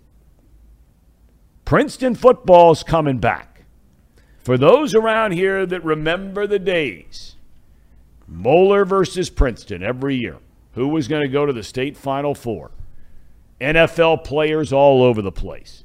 Hundreds of Division I college players played in that rivalry through the years. Moeller v. Princeton. But tonight, Princeton has its hands full with Lakota West. But those are a couple of games to keep an eye on. And, of course, we'll have our coverage here on Chatterbox Sports. Game day gets started at what time of night? You guys know? Game day starts at 6:30. Okay. And that game is at Ross? Mm-hmm. Yep. They have a great fan base up there. They got the barn press box. I love it. The barn? Yeah, it's a barn. The press box is a barn. At Ross? At Ross. A barn? A barn. What do you mean a barn? Like a shed barn, not like a real barn. Is it up high? Yeah. It's elevated. When's the last time you saw a barn elevate? You mean they took a barn and they moved it up to the top of the stadium? Those little shed barns you see at Home Depot? You mean like the aluminum things? No, it's wood. Okay. And it looks like that 2 stories high. Really? I got to get up there. Yeah, it's a fun time. When I coached Little League Baseball, we used to give them a tail kicking on a regular basis, Ross. Wow. A tail kicking. And I always say I was such a great baseball coach. Isn't Reed all of the kids that I coached in baseball, they all now play lacrosse. Great coach. I was a great basketball coach. Were you like Hugs? Had a boys team and a girls team that won city championships from our tiny little neighborhood. Awesome work. Big time teams. Getting after people. Were you like Hugs? Yes. Exactly. I tried to make a comeback last year. I'm telling you now, we got after people. They knew they had their hands full every time they played us. Win, lose, or draw. Boys and girls.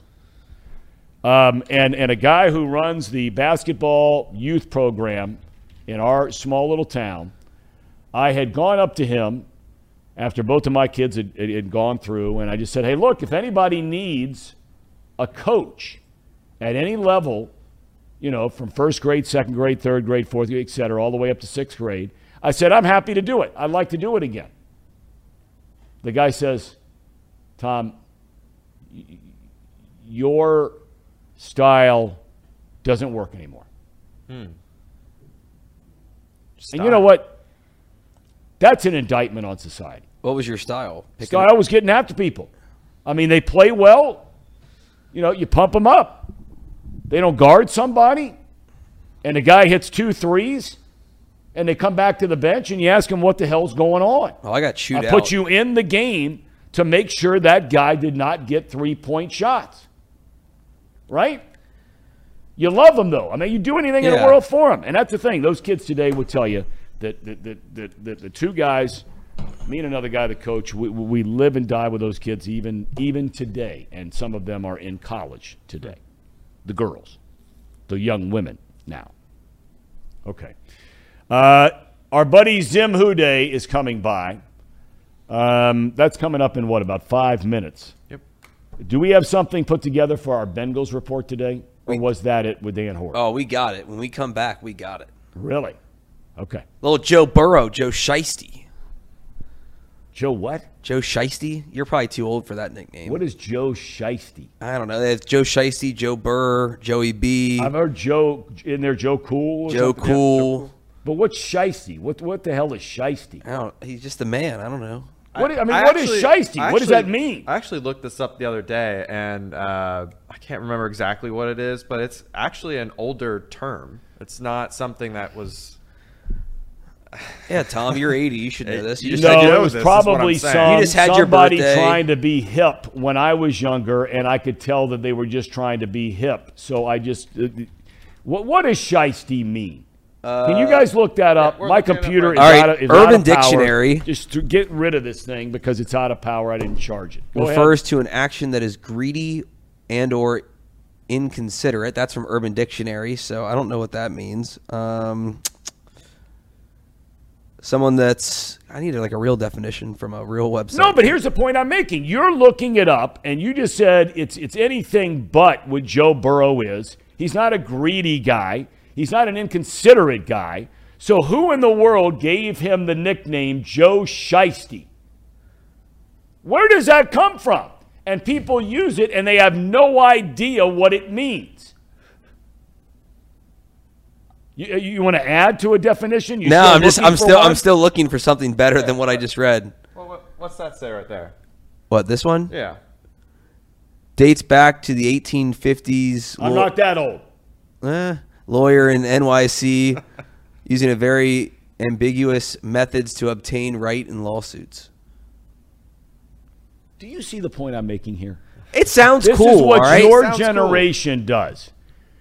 They walk around and here's the old they man, start get off my using lawn, the old angry man, right? Get off my porch. But this is not an angry. This is a legitimate point. Okay, people are walking around calling Joe Burrow something called Joe Shiesty. So I asked the question, hey, I don't know what Shiesty is. What's it mean? And you guys are giving me definitions that A, are not flattering, that B, nobody wants to be associated with.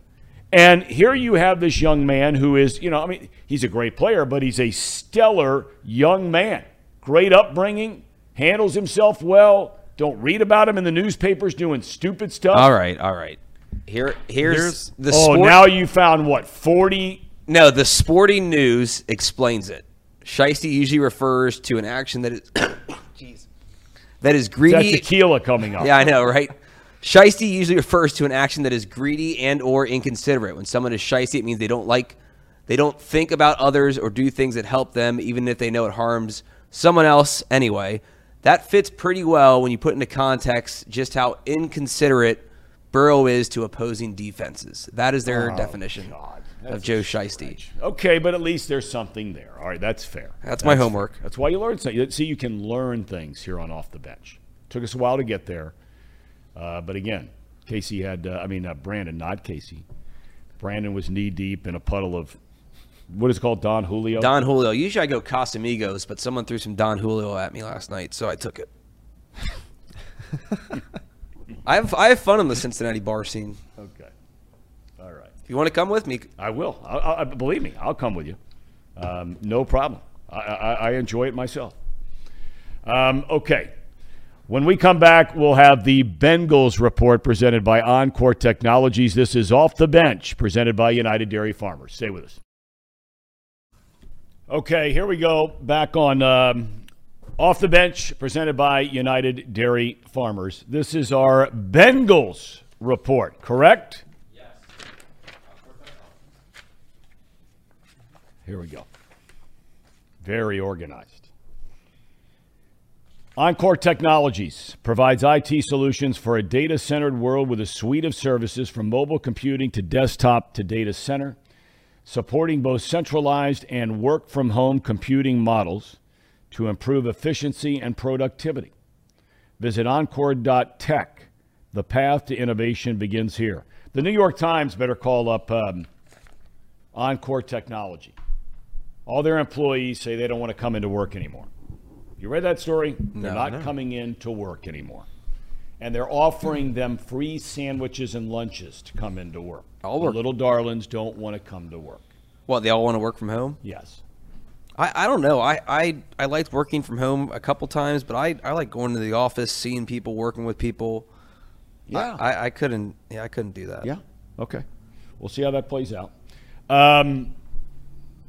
Our Bengals report. What do we have here, men? What's going on? Joe Burrow, given a little review of his game against the Steelers, also answers a question about why he was staring at his locker for 30 minutes afterwards. Joe Burrow. Yeah, not my best. Obviously, I'd like to take care of the ball better. But it's all right. Let me see if I can get that bite in front. Okay. Let's see if we can get that fixed. See if we can get it fixed.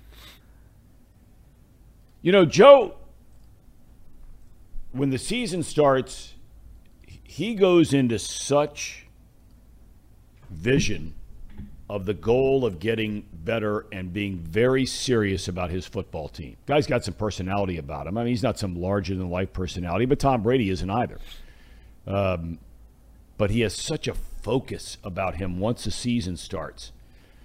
Hopefully we can get this thing back. Should we try it again or no? No? We're working on it. Okay. Anyway. And for those of you that don't know the story about Burrow last week, after turning it over 5 times, 4 picks and a fumble, by all accounts, he walked into his obligatory visit with the media, spoke very briefly, clearly was not happy with the way he played, and he did not play well. And that's not saying that we don't believe or love Joe Burrow and his future as the quarterback. He did not have a good game, and especially the first half. But after he finished with the media, by all accounts, he went back and sat at his locker and was still sitting there in his game pants and the T-shirt that he wears underneath his shoulder pads. And just sat there for a very, very long time. According to all reports, every single Bengal had showered, dressed, and was out the door, and Burrow's still sitting there. Yeah, and what was strange about it is he says that he does that all the time. And I know this is the first season with the media actually being allowed in the locker rooms since COVID. Oh, really? Yeah, but I'm pretty sure that's what the clip was about, right? It was just a little bit about that. We're going to pull it up here in a second. Okay. But go ahead, Brandon. I would say that was the difference. You didn't get to see, what was going on those last 2 seasons. I mean, this past offseason was the first time you're back in the locker room with the players. It seems odd, though. I had heard before he sat in his locker and would start watching the iPad, but just staring there, not doing anything. It was interesting. Casey, you want to try this again? Yeah, let's try it one more time. Let's try it again. Here's Joe Burrow. Yeah, not my best. Obviously, I'd like to take care of the ball better. But as bad as I played in the first half, I thought I battled in the second half and put us in position to win the game. So I was proud of that, but obviously got to start stronger. Were there any commonalities that you saw that kind of contributed to maybe the start that you did more? Just take what the defense gives me. Don't try to force it. You seemed visibly bothered by it, kind of just being by your locker when we were all in there. Was that just a normal, you were really upset that you didn't play well in the first half, or the loss, or kind of what was behind why that seemed to... You're saying staying in my locker for? Yeah. Oh, I do that every game. Yeah. That's new to us because we haven't been around. There you go. COVID. We have some comments. My computer, as I said, I brain lock. I did not charge it overnight. It's out of gas. What kind of comments are we getting on YouTube today? We got Chris Harmon. As much as Thom knows baseball, I sure enjoy him talking about football. Well, thank you. It's a good comment. Philip says Indiana has already sold out too for UC. That is true. Steve, check it in. Wait a minute. Well, back that up a minute. Indiana's already sold. Oh, you're saying the game is already sold out, and that's at Nippert. That is at Nippert. Next Saturday. Yep. Okay. Week from Saturday. Steve checking in, saying good morning to all three of us. Nathan agreeing with you. OU was a notorious, and I agree too, for being a party school. Dustin's got a few comments on the AFC North. Mixon rushing for 150 this game is what he's calling. Let's see. I believe that. Yeah, then that'd be good. Apparently, Brian lives right across the street from the Oak, so he's probably seen me stumble out of there a few nights. Cincy Raz. Are you getting paid by them? Are you getting any money from them at all? Not yet. Not yet. You ought to run it by the owner. Well, I'm sure you're very close with the owner. Some of the staff, yeah. Okay. Cincy Raz said, "Shake your fist at the clouds, Thom." Said what? Shaking your fist at the clouds. The old man, Thom. Get off my lawn. See, that is an unfair comment. I will admit when those moments happen. If me asking a simple question, what is the definition of shiesty? He's just having fun. We're just having fun. Okay. I don't know if he is or not. You can't read. That's one of the knocks about texting or posting messages is you don't know the tone. See, Casey's about to get married. Brandon, you're nowhere close to getting married. Nope. That becomes one of the most important words in the English language.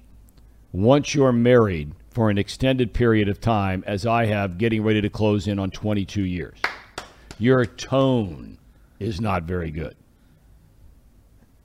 Yeah, I don't. Casey, do you do okay with that? Yeah, I mean, I manage my tone. Casey has a nice, pleasant way about him. I mean, just the way he delivers. You're saying I don't?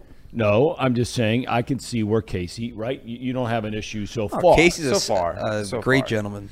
Yeah, I try to keep a calm voice and calm way about myself. Yes. So, Kids can change that. Now, my fiance, she'll raise hell with me in an instant like that. Well, but yeah.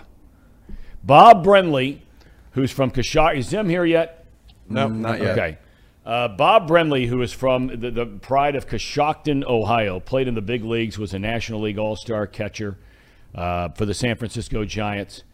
Was later my broadcast partner, went on to great fame as a broadcaster. Still is. Announces the Arizona Diamondbacks games on television. Ohio University grad, I might add. He said to me when I was getting ready to get married in the year 2000, he said, Thom, there are 3 terms. So, Casey, I'm sharing Bob Brenly wisdom with you. After getting marital advice yesterday from Tracy Jones, this is a little bit different than that advice. And by the way, we're going to post this later on Twitter, okay? If you didn't see Tracy Jones yesterday,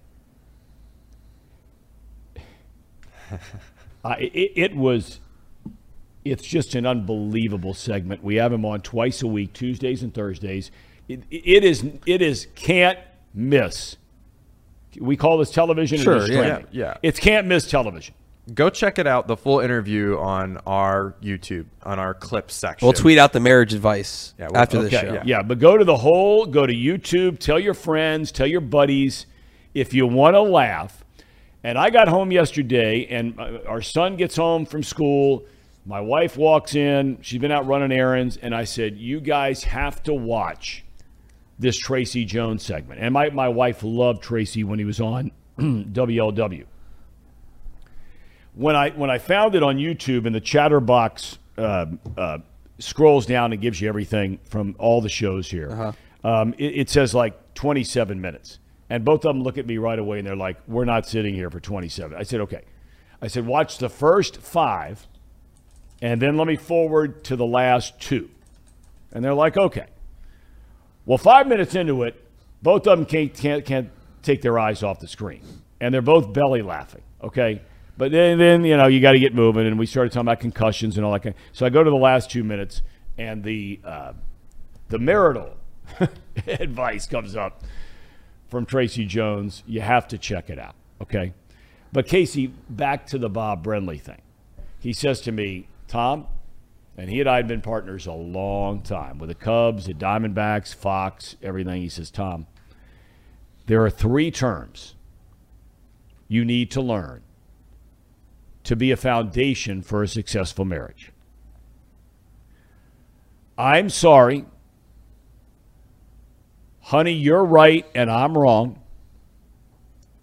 And I promise I'll never let that happen again. Yeah, I'm going to have to practice that probably right after this show, after what I just said. So it's, I'm sorry. Yep. Honey, you're right. And I promise I will never let that happen again. That's right. You guys are soft. Golden words to live by. As Casey is getting married, you said June, right? Yeah, June 3rd. Okay. And it's an outdoor wedding, right? Yep, outdoor wedding. We had an outdoor wedding. Was it in the middle of the summer? No. It was in November. Oof. Cold? Arizona. Oh, well, that's not too perfect. bad then. That's perfect. Perfect. Yeah, perfect. Okay. I guess we're not going to have Zim WhoDey on today. I don't know what happened, but we'll get him back for sure next week. Do we take a break and have cherry on top, or we just want to do cherry on top right now? Let's go ahead and just do cherry on top right now. Okay, fair enough. All right. This is the cherry on top segment. Who else would it be presented by than United Dairy Farmers? Okay? What do we have before you tee it up here, fellas? Well, it is a interesting first pitch by a hockey player, but I think we might have the same issue we just had with the Burrow video. So let's go to break, and we'll come back and play the cherry on top. Yeah. Well, that it is. We're back in a minute. I understand that we are trying to have at least 5 minutes with our buddy Zim WhoDey from back in the Baltimore area. Zim, are you there, my man? You got the good-looking lid going there today. Your background's a little bit different than where it's been in the past. What were you doing? Some kind of construction around there? Did you bust up some stuff after the Bengals got beat last week? What's the deal? Man, I'm going to take you on a tour. It's crazy you said that. I'm going through a lot right here. We're doing some construction. We got some things going on. We're just elevating ourselves every single week, Tom. But right now it's a little noisy. I said I got to go on with Tom boys. They said, okay, well, shut up and go into that other room. All right, so here I am.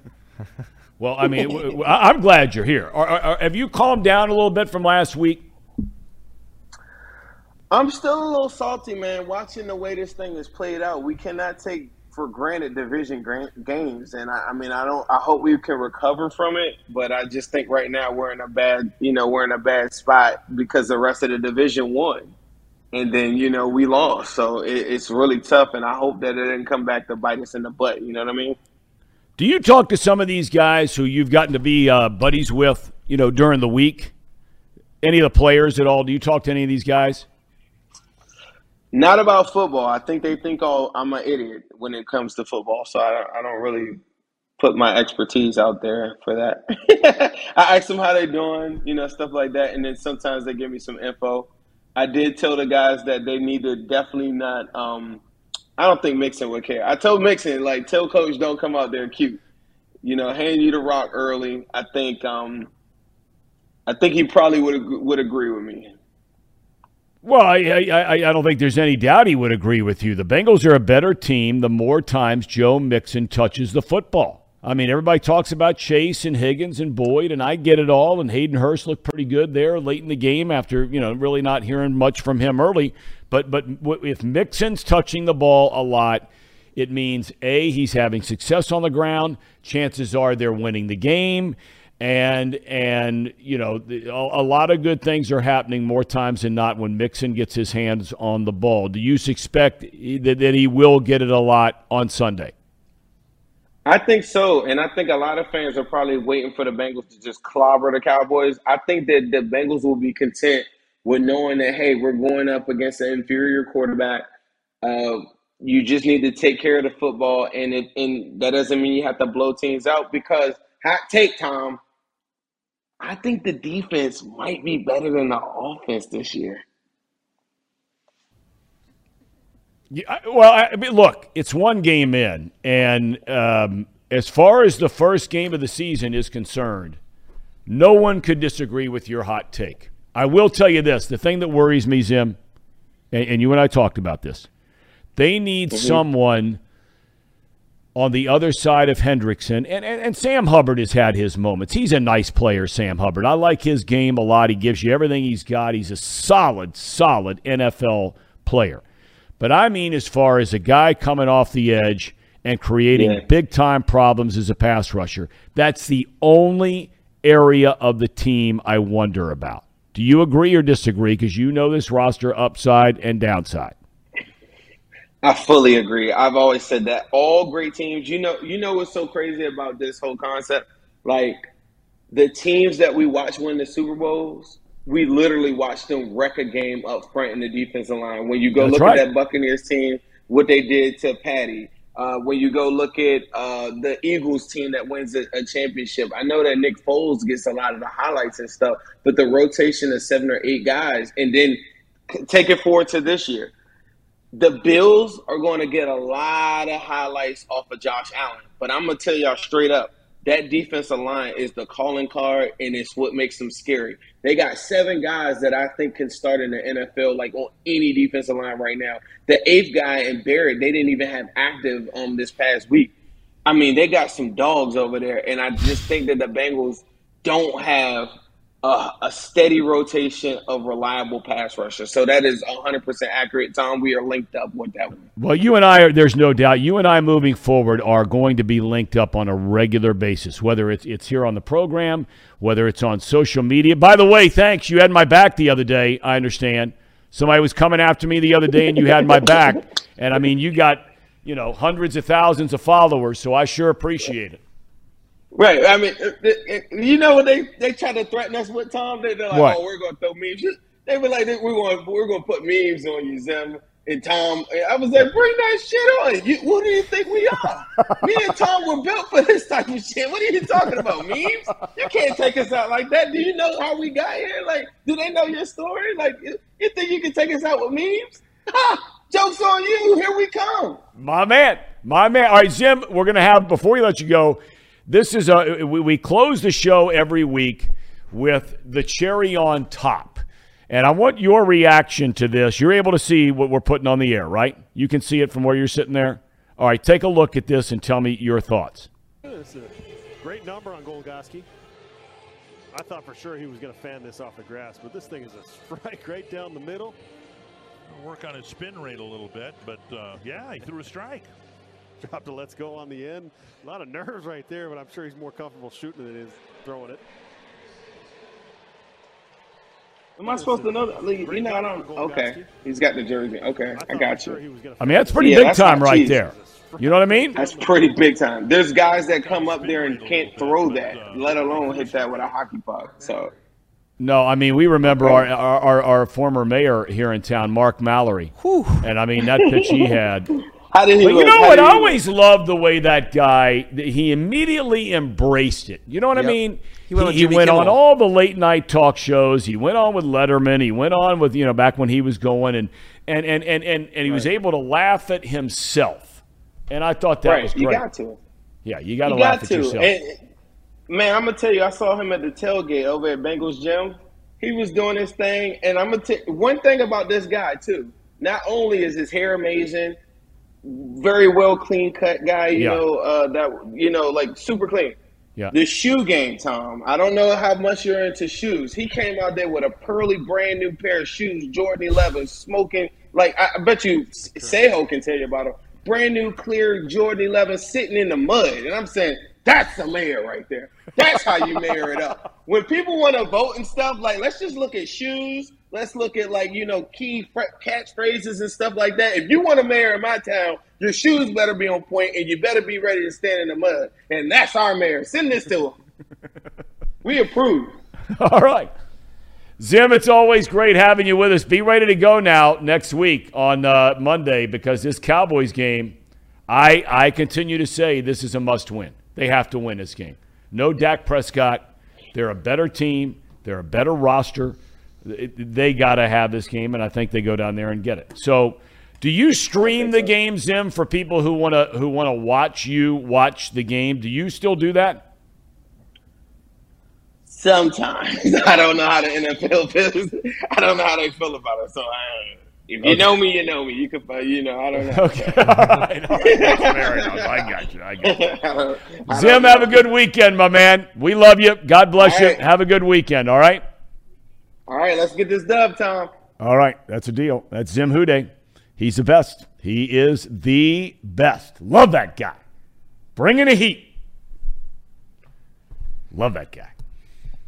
That was a good call. I give you guys the credit for I talked about learning about him from my son, but he's become so enormously popular. Staple of the show. And you guys were the ones who came up with the idea. Let's get him on regularly. And it's safe to say that so far, whether you're talking about Sean Casey, whether you're talking about Anthony Munoz, whether you're talking about Brian Billick, whether you're talking anybody we've had, and we've had some great Brent Musburger, we've had some great guests the first 2 weeks. By far the most hits on social media is Zim WhoDey. Yeah. Zimothy. What? Zimothy. Does anybody call him Zimothy besides you? He said that once, I think, on air. He did? Maybe he said it to me at the tailgate. I don't know. He doesn't strike me as a Zimothy. But we'll ask him about it next week. Tomothy. Yes, Tomothy. Old man, right? Tomas. Get off my lawn. Yeah. Well, the dude from Dallas called me an old man. Oh, yeah, Vach. Yeah. Just tell them that you're Tom Shiesty, and then they'll know to not mess with you anymore. No, that has been exposed, so Bengal fans don't go down that road. Thom Shiesty, I like that. Yeah, you're gonna punch me. All right. I'm a lover, not a fighter. All right. Okay, fellas. Thanks for everything. Have a great weekend. Enjoy yourselves. Everybody at home, stay safe. Best to you and your family and your friends. Godspeed ahead. We'll catch you Monday off the bench. Thanks for joining us. We'll see you next week.